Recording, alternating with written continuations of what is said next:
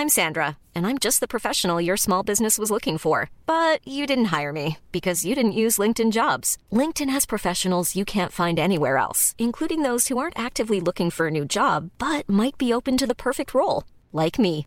In a given month, over 70% of LinkedIn users don't visit other leading job sites. So if you're not looking on LinkedIn, you'll miss out on great candidates like Sandra. Start hiring professionals like a professional. Post your free job on linkedin.com/people today. Hi, I'm Daniel, founder of Pretty Litter. Did you know cats tend to hide symptoms of sickness and pain? I learned this the hard way after losing my cat, Gingy. So I created Pretty Litter, a health monitoring litter that helps detect early signs of illness by changing colors, saving you money and potentially your cat's life. Pretty Litter is veterinarian developed, and it's the easiest way to keep tabs on your fur baby's health right at home. Go to prettylitter.com and use code ACAST for 20% off your first order and a free cat toy. Terms and conditions apply. See site for details. Many of us have those stubborn pounds that seem impossible to lose, no matter how good we eat or how hard we work out. My solution is PlushCare. PlushCare is a leading telehealth provider with doctors who are there for you day and night to partner with you in your weight loss journey. They can prescribe FDA-approved weight loss medications like Wegovy and Zepbound for those who qualify. Plus, they accept most insurance plans. To get started, visit plushcare.com/weightloss. That's plushcare.com/weightloss. You can live a long, healthy life if you're HIV positive. With the current treatments, we can get patients down to being undetectable. The array of options is so much greater today. U equals U. Undetectable equals untransmittable. If someone who's HIV positive, they're taking their medication, they're undetectable, they're not able to pass HIV to their partners. Do it for you, Montgomery County. Your HIV treatment is their prevention. Get more information at doitforyoumc.org.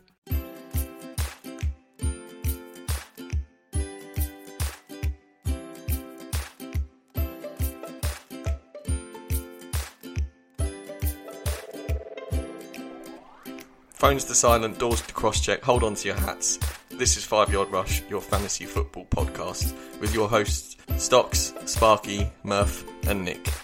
There is only 3 games left. Just 3, and then we'll know the 2019 Super Bowl winner. I can't believe we are so close to the end of the season, Murph. I'm so sad. I just can't believe how quickly it's gone. It seems like yesterday that we were sitting down talking about week 1 strategy and what people are doing and optimism for the season, and everyone had this whole sense of optimism, and now there's 4 teams, 3 games. Yeah. And effectively by Sunday the Patriots are going to be crowned champions of the world once again. I don't necessarily believe that, but it just seems to me that's the way the world's going.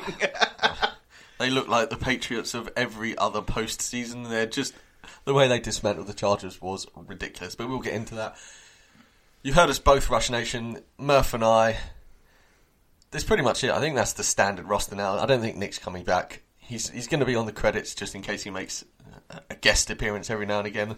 Don't know about Sparky. He did mention next week, so everybody put it in your diaries. There may or may not be a guest appearance by Sparky next week.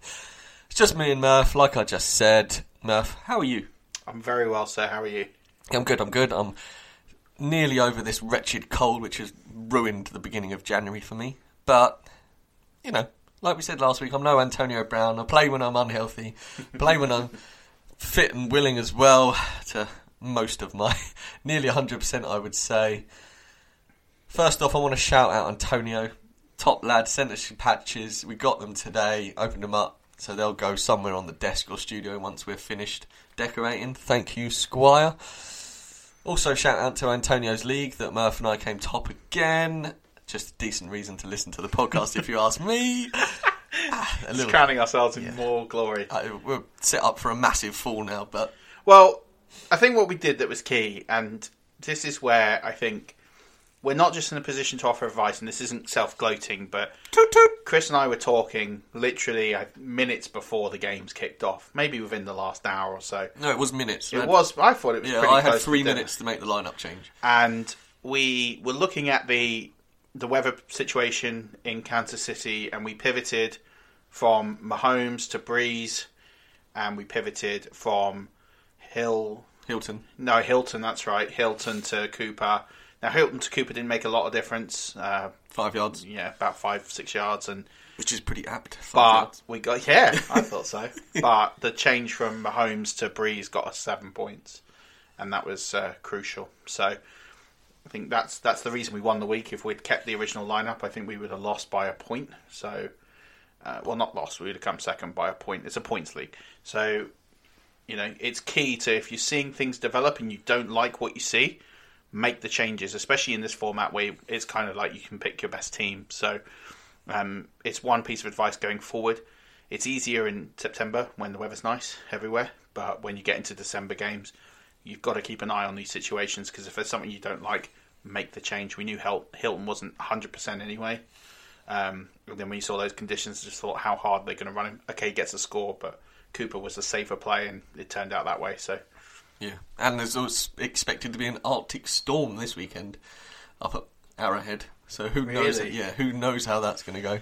See, this is what I mean. I think people look at picking the games on the merit of the lineups and the coaching, and it's never a bad way. You'll be right more often than you're wrong that way. But I definitely think when you're looking at who's going to make bigger plays and you're looking at point spreads and things like that, you have to really take into consideration, okay, the Chiefs ran over everything, but when it comes to the cold conditions, who's that going to be a bigger level for this week, Mahomes or Brady? Well, if the Patriots run the ball, then neither. Well, they both ran the ball. But we'll get to that. We will. Later on in our championship picks, I suppose. Yeah, definitely. 2 podcasts this week, guys. Tuesday is just your standard Murph and I babbling on. And then Thursday, we're going to have a bit of a rookie manager special edition where a member of the OG League is going to come on to the podcast, stare nervously down the microphone, quake in his little boots, and then talk to us about how we got into fantasy, yada, yada, yada. I mean, we've had all the big NFL names, we've got more to come, but we thought we'd almost grassroots it and get somebody involved who has only just started. Yeah, we get a lot of feedback, actually, from people who are looking to get into fantasy football, maybe have just started playing fantasy football, and there's a lot of people that are really eager to get in, but perhaps don't know how to get started, and it's that fear of making mistakes and everything. So this episode's really geared at people who are long-time players, because it's always good at learning from somebody who's picking up new tactics, and people are just picking it up at the beginning. The Sean McVays of the world, as you will. And then you've got... for new listeners, this is really invaluable, because you're going to understand that actually the game to pick up is rather easy, and there's not a lot of fear. To master is a lot more work, but we take a lot of the workload out for you. So I've spoken to quite a few people on Facebook and Twitter recently that they're really keen to get started. So I think that pod is going to be invaluable to them. For sure.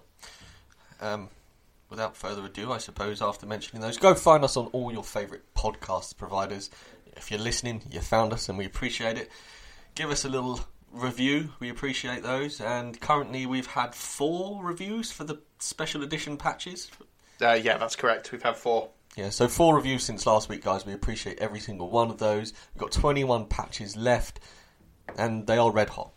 Speaking of patches, I do have a slight confession that we've ordered them. The 25 have been ordered. They're processing, but there's going to be about a 25-day wait, because it was considerably cheaper to wait 25 days than it was to get them delivered within a week. I'm sure you can all understand that we're doing this in my mum's garage/studio. So, which, by the way, thank you to everybody that has messaged about that. I posted the video, or the picture last week, mostly in response to the fantasy footballers, because they had their AMA and they were talking about big heads, and I was like, yeah, I can just show off how big my head is. So it was a good segue in, and lots of people commented on how awesome the studio is, and we've had lots of responses from people who want to come down and pod here, and I've been talking to people that are based in Scotland, so shout out to Tim at the Full 10 Yards podcast, who we were on last week. So it's definitely when he's down this way. He actually grew up in Ashford. Oh, your neck of the woods. Yeah, my neck of the woods, so, which isn't far from where we record. So I was like, oh, okay, brilliant, let's do that. So when he comes down, we're going to get him on, but we're looking to get, I think the Ice of the Kicker boys are going to come on. Yeah, Charlie and Tom. So Charlie and Tom have agreed. So we're going to get that to you at some point in February, and there's going to be some more guests. So We've had some requests for some video tours. That will just mean that video stood in one place, guys. Let me just make this fully aware. It's not a full 4-sided studio. Not yet. One day it will be, though. One day. But yeah, we'll show it off, and we're looking forward to it. So, yeah. Yeah, thanks for the love. I appreciate it, considering my hands bled and sweat for this bad boy. And mine didn't. Yeah, no, but, you know, I built it, and you pushed it out there, and that's how we roll. Exactly. So today, like we mentioned, we've got our NFC picks for if you're in fantasy and stuff like that. Got some news, schedule. Have I missed anything, Murph?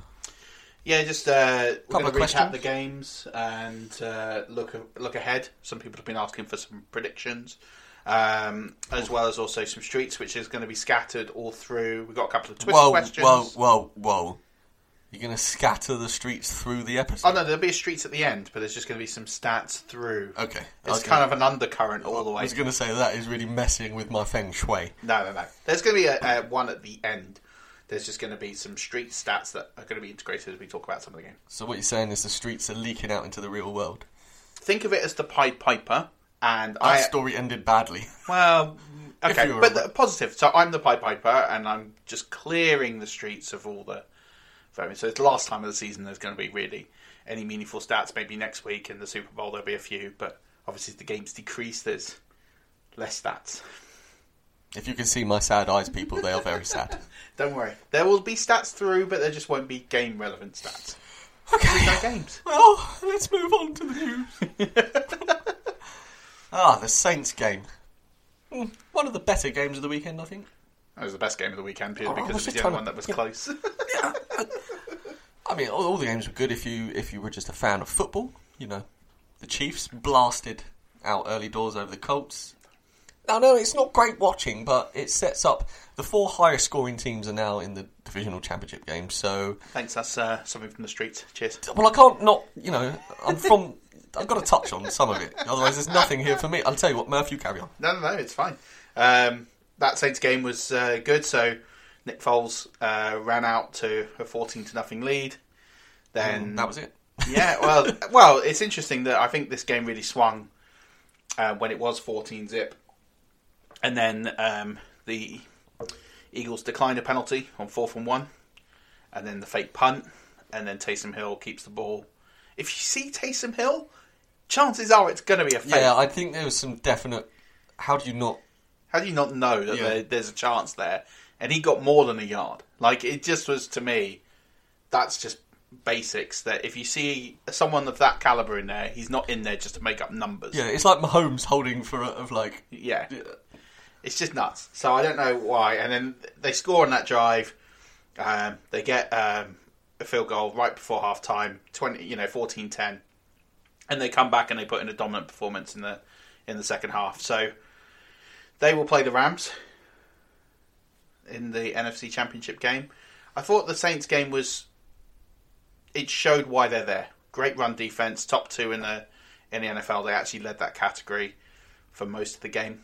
And I felt that it was a good performance all round, but very slow starting. And I just think towards the end, the Eagles kind of ran out of puff. It showed that they had some major gaps. Fletcher Cox going off didn't help, and some injuries which didn't go their way. But ultimately, they lack a really elite runner, and that was, I think, the difference in this game. Yeah, that 4th and 3 early on, that was definitely the pivotal moment, wasn't it? Where they 4th and 1, but declined the penalty, and then you're staring down the barrel if you're the Saints and don't make that, because they would have got the ball back on the 20-yard line or something like that, 30 yards. Well, I mean, the thing is, it would have been third and 6 if they'd taken a penalty. Right. So they're kind of keeping it alive, but instead of saying, well, based on where the ball is, it was inside their own sort of 20, the Saints' own 25-yard, 30-yard range. So they've kind of taken that decision of, well, I'm sure they're going to punt anyway, and it turned out that they didn't. So, it's a tough one in that part of the field. Coaches will more often than not, they'll decline the penalty because it's 4th down, but Sean Payton and the Saints, they're aggressive. They're going to go for it. So go for it. They did, and turn the tide. Yeah, definitely. So the Rams, do you know the franchise record in that game? Do you know that? Yeah, I do. For most rushing yards in a playoff game. No, not that one. Another one. Oh.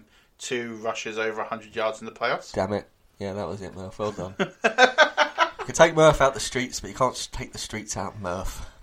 Yeah, that was it. So the Saints' opponents will be the Rams, who rammed, pun intended, the rock down the Dallas D's throat. Dallas D's been pretty good this season against the run. Only stopped Seattle last week. Yeah, I mean, they've been great. They've got a great linebacking core there to back up the O-line, and arguably probably the best linebacking core in the league, or certainly up there for consideration. So they did... I don't really know what to think of it. I actually think that this game was won and lost on the O-line by the Rams and being able to stop Elliott. I mean, I know he scored a touchdown, but, to cut him down to 45, 46 yards or whatever it was he got, it was under 50. It's amazing work. So the guys on the O-line for the Rams had played a combined 480-odd games and had between them one playoff win. Shut the front door. Yeah. That's mad. Yeah, so they've assembled some great talent with a lot of experience, but maybe not in this kind of territory. And last home game of the season, they did a phenomenal job. And to get not one but two guys rushing over 100 yards is impressive. And, I saw a lot of things on Twitter from Panthers fans and from Raiders fans saying, I don't know why we've let CJ Anderson go. CJ Anderson is a guy that I would say is rotund. You can see why teams let him go. It just tells you how great the O-line is in creating gaps. And we'll touch upon another game where that was really on show in this round. And I think that's what you got to understand is, yes, you can get elite running backs and you can get running backs that are brilliant, but ultimately if they're put behind a shoddy line, they're not going to do anything. Mm-hmm. So a lot of that credit goes to the line. So yes, CJ Anderson puts in a phenomenal effort, but that Panthers O-line hasn't been brilliant this season. The Raiders O-line certainly hasn't been good this season. There is a reason why he didn't show anything in those two franchises that he has done now with the Rams, and that is that O-line, creating the holes, creating the space, allowing him to run through, ripping up the defensive line of opponents and just creating massive, massive gaps. And he's got talent. Anybody in the NFL is a talented football player. But if you're not creating the space, not creating the gaps, they're not going to do anything. Mm-hmm. So that's why. So I wouldn't be cursing if I'm one of those two teams thinking, I wish we kept him. We've let someone absolutely stud go. I don't know if that's the case. I think it's a combination of he's obviously got some talent, he's got quick bursts, and he's got strength. But at the same time, he's been given huge gaps to run through. And they carved Dallas apart. And don't forget, he's not a 16-game player either. He doesn't follow our rule of 16. If he gets given a heavy workload, he breaks down. Yeah. So, I mean, you give him 3 games at the end of the season, and he's got, not only has he got fresh legs, but he's coming up against defences that have been playing all season, so they're going to be slightly fatigued. He's got fresh legs, he's got the benefit of the O-line making him holes that you could drive a double-decker through. And so I think it's the same situation at the Steelers. You put any running back behind that O-line and the scheme, and you've got yourself a stud running back. Well, that's what you see with James Conner coming in. James Conner's come in and put in almost the exact same performance that Lev Bell has done. If you look at it, if you look at average carries, etc. The credit really goes to Les Snead. He knew that Gurley was hurt. He knew that he'd worn him out, or the coaching had worn him out. He was carrying injuries. He went straight into the market. He picked up an experienced running back, and he had the confidence of the coaching staff to say, look, I know that we're going to get production here. If I can get someone with quick enough burst and who's got some strength, they'll be useful. And, I mean, what a great piece of management from the front office to bring in a guy like this who, they've got a decision to make now. Do they keep him next year and give him a contract or not? And I expect they probably will, but it might also stifle the talent of a couple of guys they got on the roster, like John Kelly, for example. Yeah. And these are things they've got to weigh up, but what a nice problem to have. Yeah, could be the other way around and have absolutely no one. Yeah. But it's what Les Snead has done for each of the last 2 years, just kept assembling talent and giving McVay every chance to get them to the Super Bowl, and it's paid dividends here. Do you think they keep him on and go for the 1-2 punch like the Saints have done with Kamara and Ingram? No. You don't think it affects Gurley whatsoever? No, I wouldn't be worried about Gurley's production. Gurley is not fit currently, and they're keeping him to downs where they need him, and they're keeping him fresh. And it's a beautiful situation to have after a very long, hard season. But Gurley's a 3-down back. He has so much more to offer with what he can do in the passing game and I'm going to touch upon this a bit later on. I'll probably touch upon it now, actually. I don't think Jared Goff had a very good game.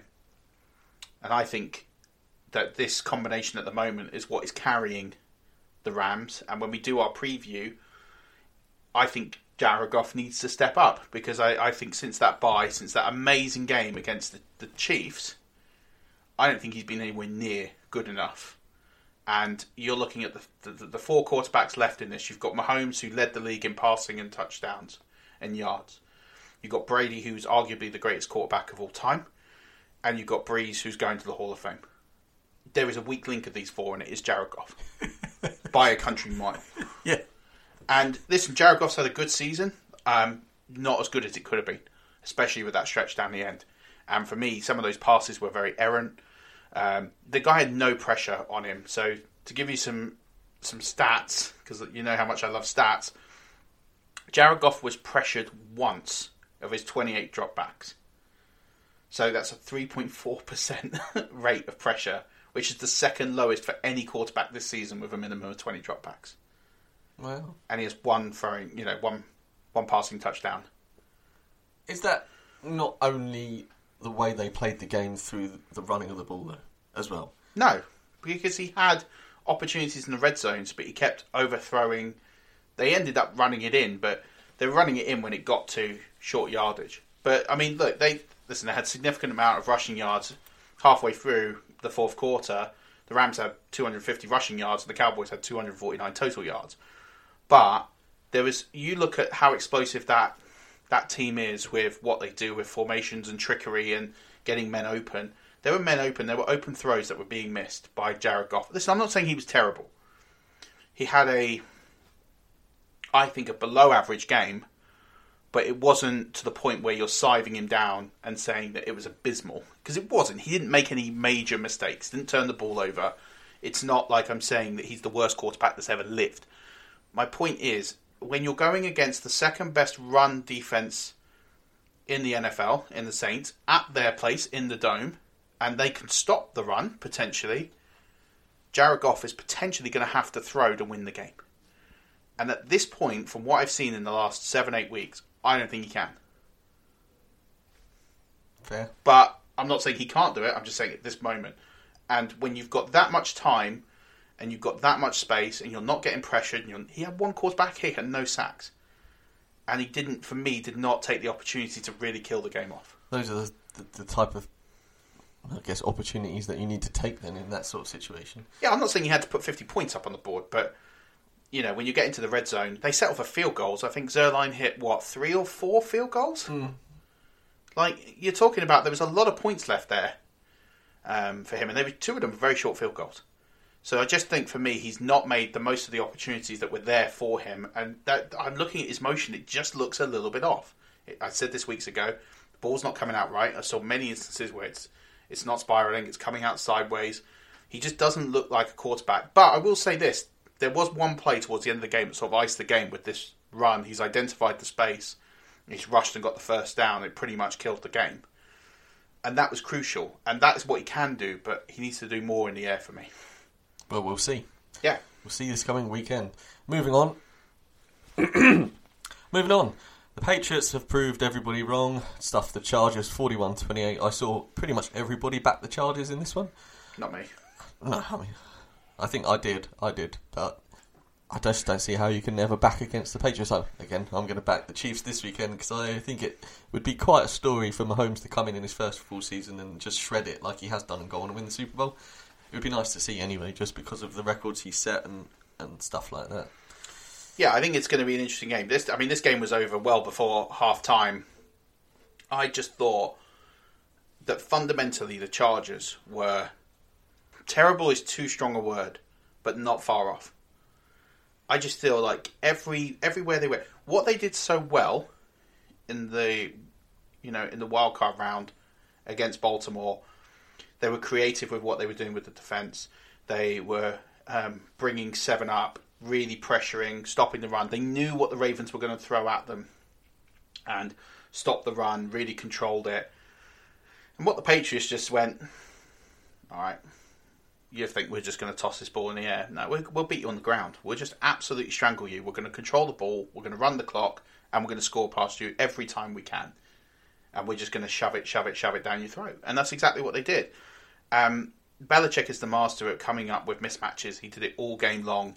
But the Chargers made basic errors. Pass interception in the end zone, or pass interference on the end zone, extending a drive that was going to be settled for 3, holding call when Hogan misses the ball. It was a difficult one where he's reached up high, holding call, extends the drive, score a touchdown. There was just fundamental errors, misreads. You saw 3 receivers lining up, and all of a sudden they kind of all run into each other, and then there's a busted play, and Rivers dumps it off, and it's a tackle for loss.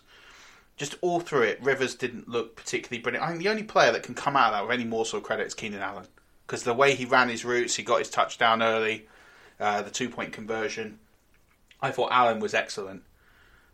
I would say he was probably the only one that can walk away from that game saying, I did absolutely everything in my power. I just felt there was too much. The O-line got pummeled. The D-line didn't put any pressure on Brady. Brady had all the time in the world. They didn't stop the run very well. This was a clinic. It was an absolute clinic on how to win a playoff game and just how to completely trounce an opposition. At half-time, so I think a minute before half-time, the Patriots had 21 first downs and over 300 yards of offense. The Chargers have run 20 plays. Yeah, more first downs than plays run. It's just nuts. So, They always do it, though, don't they? In divisional games and in championship games, or even just when they're at home, they generally score on their first.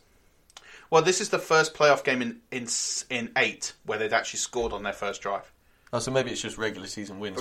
When you go to Foxborough, they score on you on their first drive, and then they came out and did it this weekend, stated their intention, and.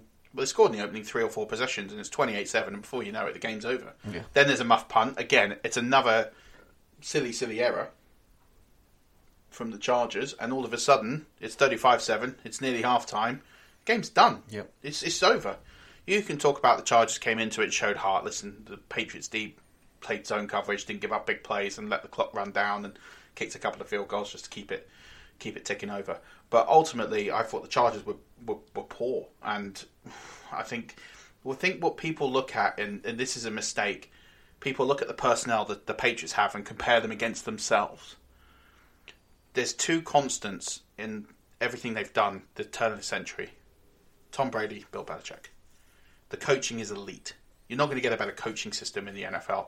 They get guys who are utility knives, who can do this, do that, can do things that nobody else can, and they come up with plays. Philip Dorsett, utility player. They're taking wide receivers and playing them at running back. They're taking running backs and playing them at wide receiver. You've got Gronk, who I thought in this game was phenomenal. Everyone looks, he's made 1 reception all game. Doesn't matter. He made 10, 12, 15 blocks where Michelle or White or whoever wanted to have a run just opened up for them. He was responsible for 3 of the touchdowns with his blocking, at least assisting. Yep. He was elite in what he does. And when you've got a guy like that, it's like an extra offensive lineman. You just sit in there and go, great, there's an extra hole, thanks very much. He's been doing it for years, and people say he should retire. Okay, he's not maybe fantasy relevant as much as he was, or fantasy dominant. But when you got a guy like that who can create that kind of space, I mean, brilliant. And I make them favourites. They're probably not favourites in the bookies, but I think the Patriots are going to go to the Super Bowl 100%. I called Saints Pats weeks and weeks ago. I still think that's the case. Interesting. Yeah, I think James White had 6 catches on the first series. Yeah. And then finished up with 15 or 16 receptions and no rushes. Yeah. That's absolutely ridiculous. This is what I mean, but this is what the Patriots can do. Whenever the league is pivoting one way, Tony Romo said this in the coverage, the league pivot one way, the Patriots go another way. Every time. They always know what to do and when to do it. And when they lose, they never beat themselves, really. They just get beaten. You look at last year's Super Bowl, they would have beaten 30 teams in the NFL in that game. At their best, probably. The Eagles just produced something magical. Yeah. And it's going to take an absolute powerhouse to beat them. Well, they're the quintessential chameleon football team, aren't they? 2003, 2004, they pounded the rock down your throat. 2007 comes along, Brady's got himself some absolute stud receivers. And then they air it out, and now all of a sudden, when it's become a gunslinging NFL, Bill Belichick's pounding the rock and putting the Chargers, who have possibly one of the best front four defensively, just to the sword. Plus with the utility players like Derwin James who can line up there and make plays, and they just didn't have an answer, and it was game over quick, and it's going to be an interesting game, and we'll see what happens Sunday. Yeah, moving on.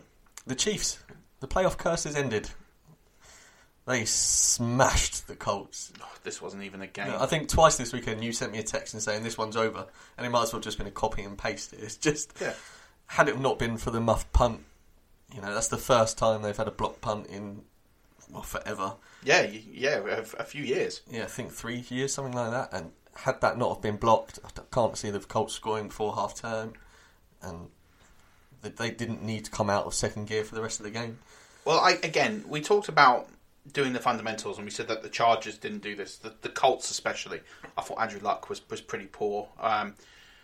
Hilton's hurt, so you have to give him a bit of a pass. But if he's hurt that badly, you need to consider not playing him, because there was just times he was just a bit short and was getting beaten. But this is where the game was really pivotal. Was the Colts led the NFL in third down conversion percentage, so they converted nearly 50%, 48.6% during the regular season. Last week when they played the Texans, they were 9 for 14, so 64.3% on third down. They were 0-9 against the Chiefs. They didn't make a third down. Wow. That's why you lose the game. Yeah, of course. You're not extending drives. You look on the other side of the bracket, and the Saints are making 3rd and 20s, 3rd and 15s, 3rd and 16s, and like it's 3rd and nothing, and then the Colts can't. It's just 3 and out every time. There was one passing touchdown this whole game, and that was to Andrew Luck and T.Y. Hilton. That's what's crazy, but that was the weather. It was much more difficult to throw the ball. The conditions do play a part in that. It's why we pivoted from Mahomes. We didn't feel there was going to be a ton of yards, and we were right to do that. And, he gets his touchdown on the ground. Damian Williams had a career day. He looks like he could be the number one there, but you have to wait and see. I just think I think the Chiefs D in this were elite. D Ford was everywhere. He was brilliant. This was as dominant a performance I've seen from a defensive player in a long time. He was absolutely superb. I don't think he's going to get the luxury next week to put in the kind of game. I still think if you take the 4 teams left, I think the Patriots have the best defense overall. Okay. So I think that's going to be the key part. If they can dominate the line and they can put pressure on Brady, I think the Chiefs have a chance. If they can't do that, this game's over. Well, I think you had 2 of the best defensive ends in the game in Ingram and Bosa, just no-shows against the offensive line. So D Ford's good, but Justin Houston's good. Justin Houston, again, had another brilliant game. He was absolutely superb. I think they're the most penalised defence in the league. But I think that's where, again, you're looking at the Patriots, who produced the second fewest amount of penalty yards. Yeah. And the Chiefs, who produce a very high amount. These are the sorts of things you look at when trying to weigh it up, because you're looking at well-drilled teams. And the Chiefs are definitely up there, especially offensively. Listen, offensively, they're as good as anybody. But defensively, they had a very complete game against the Colts. They're going to need to do even better than what they produced to have a chance. But we'll get to the pre-game, I guess, in a bit. Yeah, well, if we have time, Murph, we are smashing through today. So we've got some coaching news for you all. Adam Gase has been hired as the head coach of the Jets and looks like a real weirdo. My God, this was just bizarre. So did you tweet that taco thing out? Oh, I did. I had to. So I sent you the actual video before. So Gase is looking around like he's tracking a fly, and then credit to whoever has come up with the taco meme, where somebody has basically filmed him watching this taco, just sort of going around. It's just absolutely. It's on our Twitter feed. Go find it. It's hilarious. He looks like he's been brainwashed. He's just bizarre. I've never seen someone sit there and just be so uncomfortable. He's as stiff as a board, moving his head around with his properly eyes. Staring as well, He's like properly wide-eyed staring. frog staring, but not at one thing like he's transfixed. He's just following absolute Jack round. It's weird. It's so weird. It's an interesting hire. I don't know. That's one I would say I'd have to wait and see how it pans out. Greg Williams as the DC. It's a good move. You've got a lot of experience there. Questionable character, you could say at times. Did a great job last season with Cleveland. I wouldn't say he was necessarily the best DC, and actually the defense improved when he moved from being a DC to a head coach or interim head coach. So we'll see. But listen, he's well drilled and he will get them blitzing and he'll get them putting pressure on. So we'll see what happens there. But at least you brought in experience into the room. Yeah, they got a sneaky good D as well, the Jets. They need a pass rush desperately, but this draft is absolutely stacked of it. So you're happy there. They just need to get Darnold up and running. I'm not bought into Adam Gase as the quarterback whisperer. Well, that's because you've got the best in the world now. Well, it's not even that. We'll get to him. My point is that Adam Gase looked good when he coached Peyton Manning. All right, he's one of the best quarterbacks that's ever played. I don't like the guy, but I respect what he is as a player. All right, Ryan Tannehill was hurt. Fine. Jay Cutler, pretty poor. Brocktober, pretty poor. Don't mention that, it's not October. Yeah, but listen, if he does it with Darnold, fair play. That's why he's been hired. He's going to be judged on how Sam Darnold gets on in the next 2 years. And guess what? If Sam Darnold doesn't fulfill his potential, Adam Gase will be out of there as fast as he was out of Miami. Could be pretty quick then. Yeah. Freddie Kitchens is the new head coach of the Browns, and Todd Monken and Steve Wilkes will be the OC in DC. That's quite a lineup. Love this. Listen, this is a ballsy move, but I love it. They knew that if they didn't give Kitchens the job, he was going to go and be a head coach somewhere. It would be probably an OC this year and a head coach the following year. They wanted to keep him in the building. This guy got promoted from running back coach to a head coach in 9 games. I love that. By being an OC. And it's his relationship with Baker Mayfield, which was amazing. You got Todd Monken, who was at the Bucs last year. He's the one that was responsible for Fitzmagic in terms of the play calling early on and the exciting 400 yards games and 5 TDs and 4 TDs. So he's a very, very good coaching candidate. I think he's there 1 year, and I think he's a head coach next year somewhere. Todd Monken, I think he's a brilliant coordinator. He's not going to call the plays. That will be Freddie Kitchen, but he will do a great job there. Steve Wilkes, as we know, is with the Cardinals. Great defensive mind. It's a really good hire. I really like this as a coaching staff. I think that is, as good as you can probably get. And it's exciting times for the Browns. I know they're excited as fans, and who can blame you with these hires? Yeah. Talking of exciting moves, the Team Orange, my boys the Broncos, looked really good for a brief moment. Still good, I think. Vic Fangio, Bears DC, come over as head coach, which isn't a terrible move. We've got a good D, and if he can keep it somewhat like the Bears, then I like that. Gary Kubiak was in as the OC, was out as the OC. I don't really know what happened exactly there, but he's no longer. I think he's been taken on as an advisor at the Vikings. The Vikings, yeah. So an offensive advisor. I think that's a nice way to make some bucks. So well done, Gary, there. Yeah, but you've just brought in today Mike Munchak as your new O-line coach. He's leaving Pittsburgh in a sideways move. So he's not getting a promotion. He was an O-line coach there, and now he's going to be the O-line coach here. So, Fangio is a really well-respected and liked coach. I think you need to get an offensive genius in there to help him. He's very defensive-minded, but listen, he's worthy of a shot. You're almost going back to the days of winning your Super Bowls and your playoff games with your defense and hoping that you just have a quarterback that kind of goes in. It's interesting because it's a different pivot to where the rest of the league is going. Everyone's going for the new Sean McVay and the exciting offenses, and the Broncos have gone a different way, which isn't wrong, but it could be a brilliant move. Case of the Belichick zig when everyone else zags. Yeah, exactly that. It's a lot of pressure for Elway, though. I think he gets this one wrong. I don't think he gets another hire. So we'll see. Yeah, I can see that.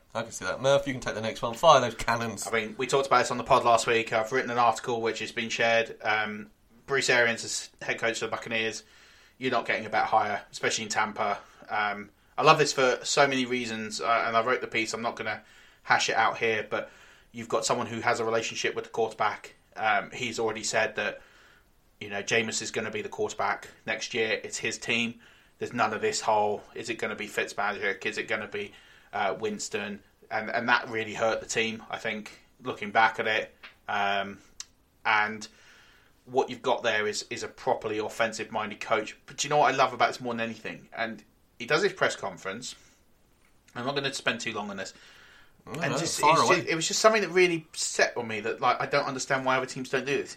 When he got the job, he said he wants to have the largest coaching staff in the NFL. I'm going to hire all these coaches. And then he's basically said why in the press conference. He's like, well, basically, you can't find young talent sitting there standing on the sidelines.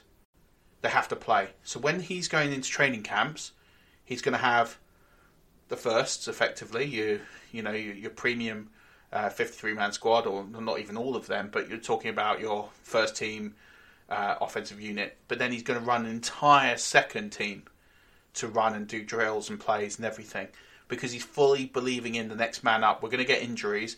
So you typically in a training camp, your quarterback, your first string quarterback will take 95% of the snaps, maybe 90% of the snaps. Your backup will get a handful of snaps. Your third quarterback will take 2 max, if that.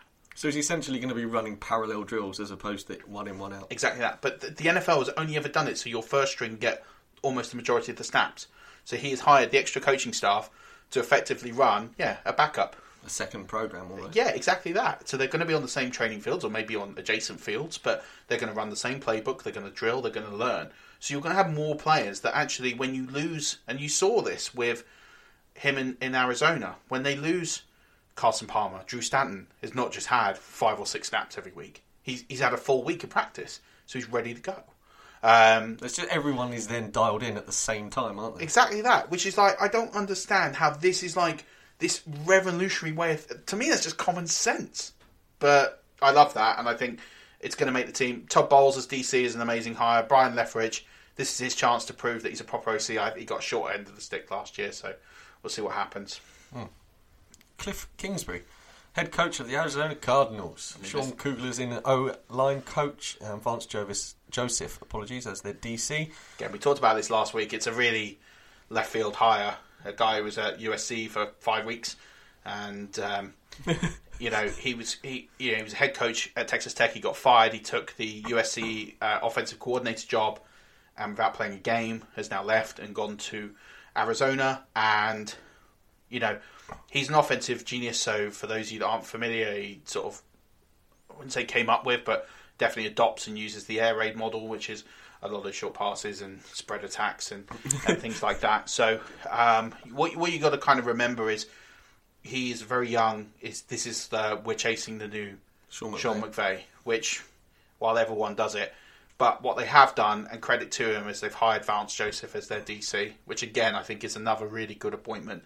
You need to have someone extremely strong and basically say, look, I'm not interested in the outside of the ball.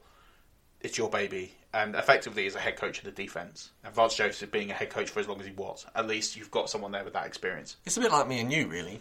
In what way? If sort of I'm the offensive coach in doing the producing and all the manufacturing and stuff like that, and then you're the DC on the social media and plugging side of it, and I trust you to do that, and you trust me to do that. And yeah, it's exactly that, and that's how you get the best results. And he's just got to be dialed in to know what's going on. And that's ultimately what happens. If we had a third person, that's kind of what they would do. So it's a good use of appeal and resources. It's just whether or not he's never been a coach in the NFL. It's a steep learning curve, and let's hope they give him longer than a year because he's going to need it. Yeah, a couple of hires now which won't take place until their teams are eliminated from the competition. The Bengals like to hire Zach Taylor, who's the Rams quarterback coach. Again, can't make that official until the Rams are eliminated. And the Dolphins are going to hire Brian Flores, Patriots DC, and again, can't make that official. Don't really know any of them, if I'm honest. I mean, Flores is in charge of the Patriots D now. He took over from Matt Patricia. He's done a great job this year, as always. Zach Taylor is a very exciting coach. Again, you're looking at the Sean McVay-esque sort of coach, which comes from the Mike Shanahan offense. And you're going through there. So interesting hires. I like Flores. I mean, Taylor could be one of these amazing coaches. He's coached in the NFL a while. I don't know how I feel about that as much as I do. I think Flores is a good hire. I think that's a good bit of business if they get that done, which you would expect them to do. Mouth, why are you on Sleeper? Josh just sent me a trade request. Of course he did. It's probably going to be something I'm not massively interested in. Josh, stop it. Get help. Let's see. I'll slash through this quick while you look at it. Ronald Jones for Philip Lindsay. Have it decline faster than you could see. Well, there you are, Josh. There's your weekly mention. Yeah. Moving on to these next bits real quick. Maroon 5 are going to play the halftime show at the Super Bowl. Veteran linebacker Sean Lee is to mould the future with the Cowboys. Yeah, he's not playing at the moment because of Van Der Esch, so it makes sense. Yeah. Jason Garrett's planning an extension with the Cowboys. Yeah, kind of no-brainer. The Bears have replaced Fangio with former Colts head coach Chuck Pagano. I love this. I love this as a hire. That is a great bit. That is a great hire. I love Chuck Pagano. Got a lot of love for him. I think it's a great hire. Where am I at? Steelers president Art Rooney? Yes. He said he's open to trading Antonio Brown. Make of that what you will. This story's going to drag on and on and on and on. It's our next our next Lev Bell drag on story. So I tell you, the Steelers are imploding. Bell, Brown, the O-line coach. It's not a place to be. It's not a place to be. God, don't come to the Broncos though, Brown. We need a lot more than just being able to pay you with what we've got left of the salary cap. Yeah, I think it's going to be interesting to see who takes it. I mean, if you can get through the first year or so, it's not a bad cap situation afterwards. But yeah, it's just getting through the first year of that deal. Yeah. Schedule this week. The Rams. This week's schedule. The Rams are at the Saints, which is on Sunday at 8:05 our time, and then the Patriots are at the Chiefs Sunday, 23:40 our time. That's a weird time to start. Yeah, I guess it's just to do with the scheduling adverts and making sure there's enough time left over for maybe in case there's OT or something like that. Yeah, I guess. Well, you've already said your predictions. You're going Patriots Saints. I'm going to take the Chiefs, like I mentioned earlier, and then I think I'm going to say Saints as well. I don't really mind because these teams are all so good. I don't mind at this stage. Not my team. What would you say the scores are going to be? Because we've had some people asking what we would say score-wise. Man, I'm terrible at this. I think. Okay, so here we go. I'm going to go over. I'm going to go over 75 points. No, actually, no, I'm not. It's in the snow. I'm going. I got all excited then. And what are you doing? I didn't say what game. Well, you said I've just in the said snow. So I dug myself a hole and did not help myself out. It doesn't matter if it's snowing in New Orleans, which it won't because it's a dome. Does it ever snow there? It's too far south, no? It can. It doesn't very often. So in the snow game at the Saints and Rams... no, so... Oh, man, I think it's going to be tight Patriots-Chiefs. I'm going to go Chiefs by a touchdown. Okay. I'm not going to say a score. I'm just saying Chiefs by more than 7. Okay. Or by 7 or more. Not more than 7. That could catch you out. And then I just think the Saints at home, I think the Dome's going to be rocking. And I'm going to say Rams 24, Saints 31. So I'm similar lines. So on that game, I've gone Rams 27, Saints 35. Okay. So 8-point game. So similar sort of spread. I just think the Saints are too good at home. I think they've had their wobble. I think they've got really shaken out of it and will come back better. I just think if they could shut down Anderson and Gurley, it's down to Goff. I can't see him doing it. I think the Patriots are going to dominate this at the line, and I think they're going to... I'm not going to say to keep them quiet, but I think you're probably looking at maybe a 38, 31, 32 sort of game. I think within a touchdown, I think the Patriots will just outscore them just with the combinations that they have. I think Edelman's in for a big game, and I think Michelle as well could be a big part of this as well. You might see Gronk steal a touchdown as well. So, at Dazza Haggerty wants to know, in the NFC Championship game, who will get more rushing yards and touchdowns? Rushing yards, I still think the Rams, just the way that they use Kamara is more of this, he's more of a threat in the passing game. He's not really getting the 100 yards pure rushing a game kind of scenarios. So I do think Gurley will lead in touchdowns. Yeah.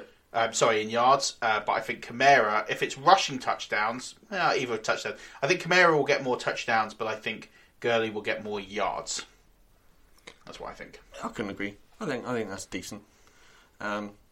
So all Sean Blundell at all 32 Sean.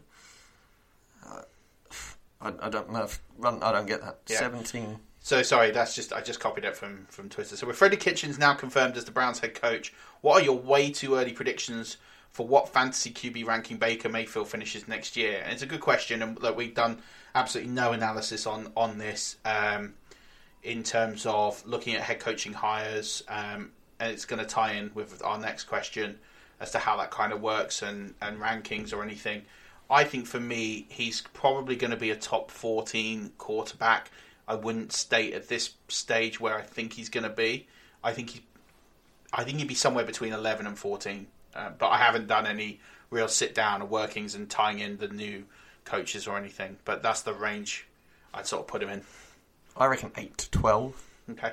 And at the higher end, I think he's going to be top 10. I can totally see that. Like, I'm not sitting here saying I don't rate him. I think he's a brilliant player. I just think there's a bit of talent that we've got to evaluate. And I like continuity, so it'd be interesting to see what happens. Yeah, no, that's fair. That's fair. Shout out to Lee, winner of the jersey, at Lee Top Landing. He wants to know, how do new coaches affect the fantasy value of established players? So I said to Lee when I replied to this, massively, I think this is an entire pod. I think when we know what all the coaches are going to be, when the Super Bowl's done, and we know what all the staff looks like, we can look at their previous track records, what they've done, and we can start to analyse. But to give you an example of just how important I think this is, when Jeff Fisher got fired at the Rams and Sean McVay came in, you saw Todd Gurley be a mid-second round pick after, well, I mean, he probably wasn't that season, but his production would have meant the following year he was a mid-second, maybe even a third-round pick, and he went to be number one in any draft. And that's the big difference in bringing in a new coach. If you can find a coach with the right fit, I think it's going to be massively important. So you're looking at, for example, if you're playing redraft leagues, you'll be wanting to get big shares of someone like Jameis Winston late on, maybe someone like Chris Godwin, depending on what happens with Djax. With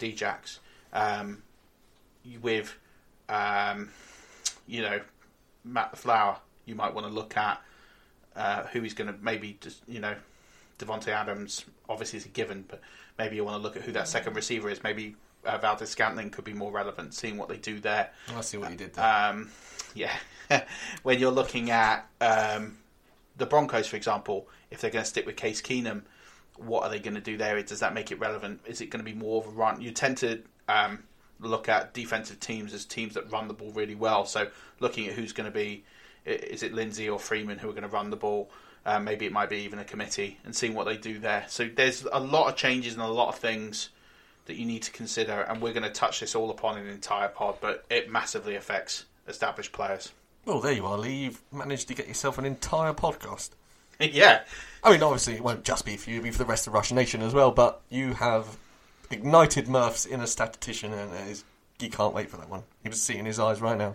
I'll be honest, it was something I was thinking about anyway, but I just think it's too early to do it, so I think when we settle down... Couldn't agree more. Do you know what else we're going to need another pod for? The fantasy year review? Yeah, I think we need to decide when we're going to actually do this soon and just do it as a whole pod. Yeah, I definitely agree. I think we'll do it. Because there's just so much news going on at the moment. We tend to get to 53 minutes every week and think, no time. No, that's fine. Yeah. So it is coming, Rush Nation, just not this week. Do some championship round picks real quick. Murph, you can fire off yours quickly, or first, I should say, to the top of the list. Yeah, so this is before I was really made aware of the snow. So I got your back. So I went with Mahomes. I would probably look to see what that weather situation is like. Snowy. And I'd consider pivoting to maybe Brady. I think I'd be looking to go between the two of them.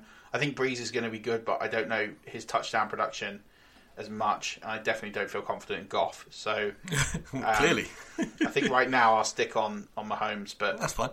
So you've gone with... Yeah, I've gone with Breeze. But, I think... so what I did is I picked people... Last week we had a very similar list. So my list this week is completely different to yours, except tight end. So... Yeah, I think that makes sense. And I can see it. I think it's definitely... If the weather gets worse up there in Arrowhead, then yeah, I can see how you would definitely want to pivot over to Breeze, and that's something I would definitely consider for our team next week.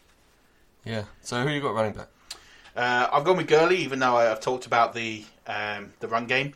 I just think he's going to be used very much at the line of scrimmage. I think he gets touchdowns. I don't see him having necessarily a really huge game he had this week. Same with CJ Anderson. But I think looking at touchdown dependencies at the line, and as I said with Goff, I'm not feeling confident he's throwing a lot of touchdowns. I think they'll get into the red zone, and I think he will score 1, maybe 2 touchdowns. That's kind of why I like that play. So I've gone with Damien Williams because he's going to be running in the snow. Enough said there. Yeah, I get that. I've gone for Julian Edelman as my wide receiver. Great pick. He's my second. Missed the playoff, so...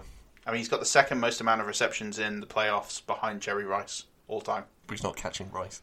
No, he's like 50-odd behind, so I don't think so. I've gone with Michael Thomas, who was our pick last week, and he truly delivered on that number. He's so good. Of over 170 yards and a touchdown. So, again, I just think he repeats, or he gets very close to that kind of production again, so that's why I like that play.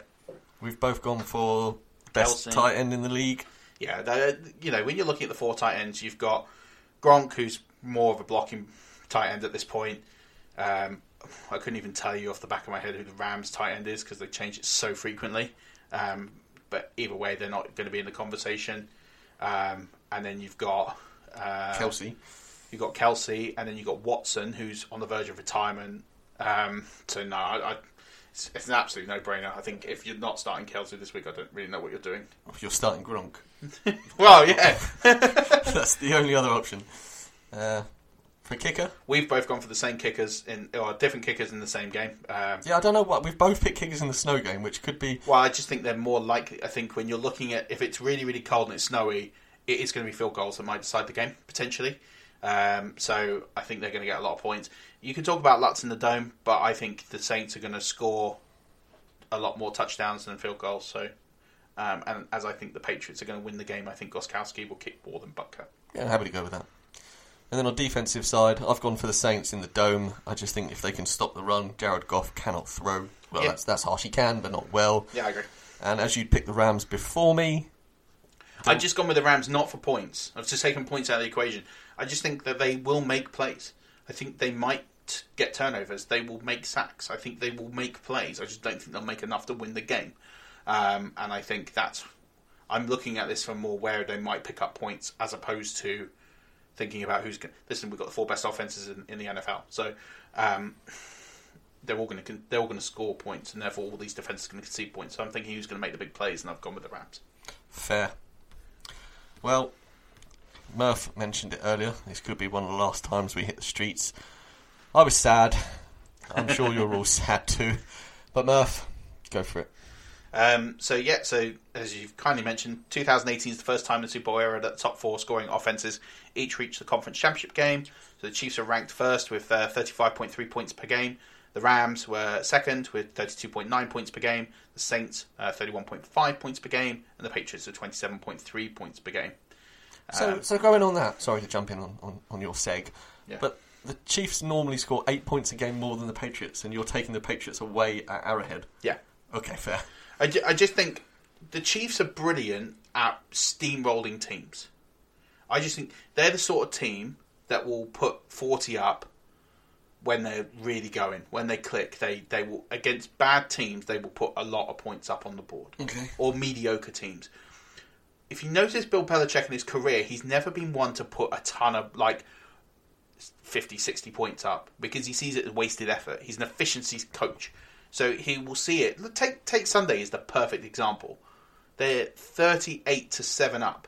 And so he basically doesn't do much more. He's running the ball, running the clock down. They could have, let's be honest, if they wanted to go all out, if this was the Super Bowl and that was the game out playing, they'd have put 55, 60 points up. They had the number. They just went, there's no point. We've got a big game next week.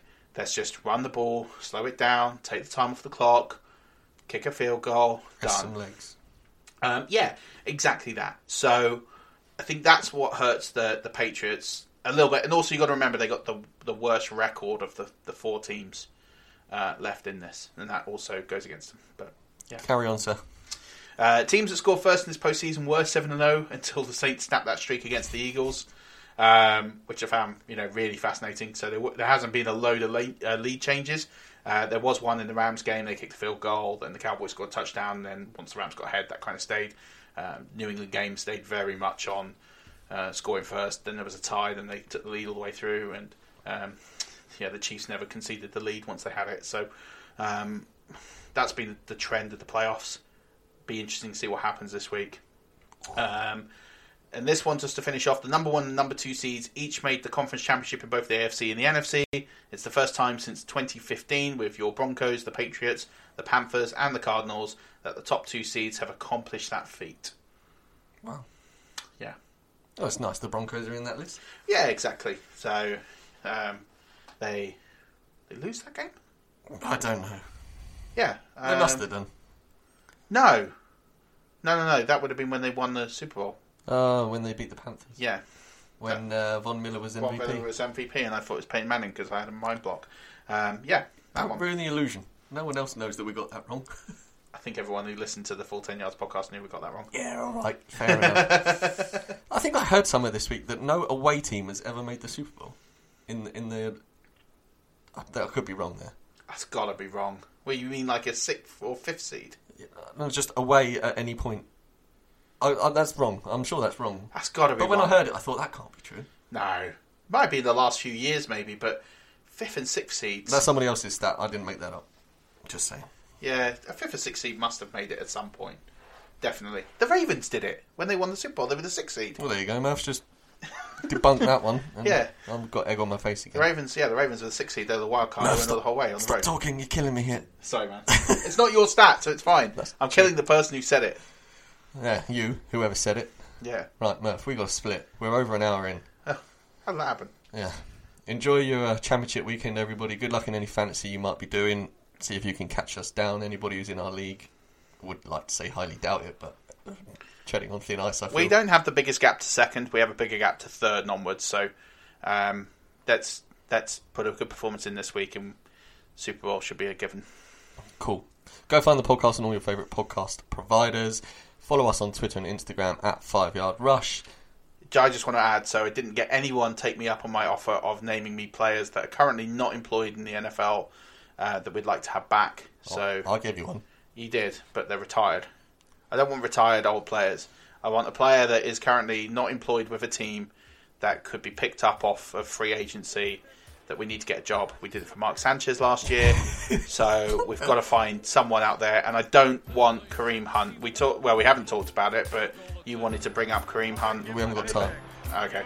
We haven't got time. We'll do it Thursday's podcast. How about that? All right, we'll start with that. We'll see how our rookie manager feels about this manoeuvre. Love it. Until Thursday, Rush Nation. Murph, it's been a pleasure. Yep, same to you. Cheers, mate. Don't forget, keep rushing.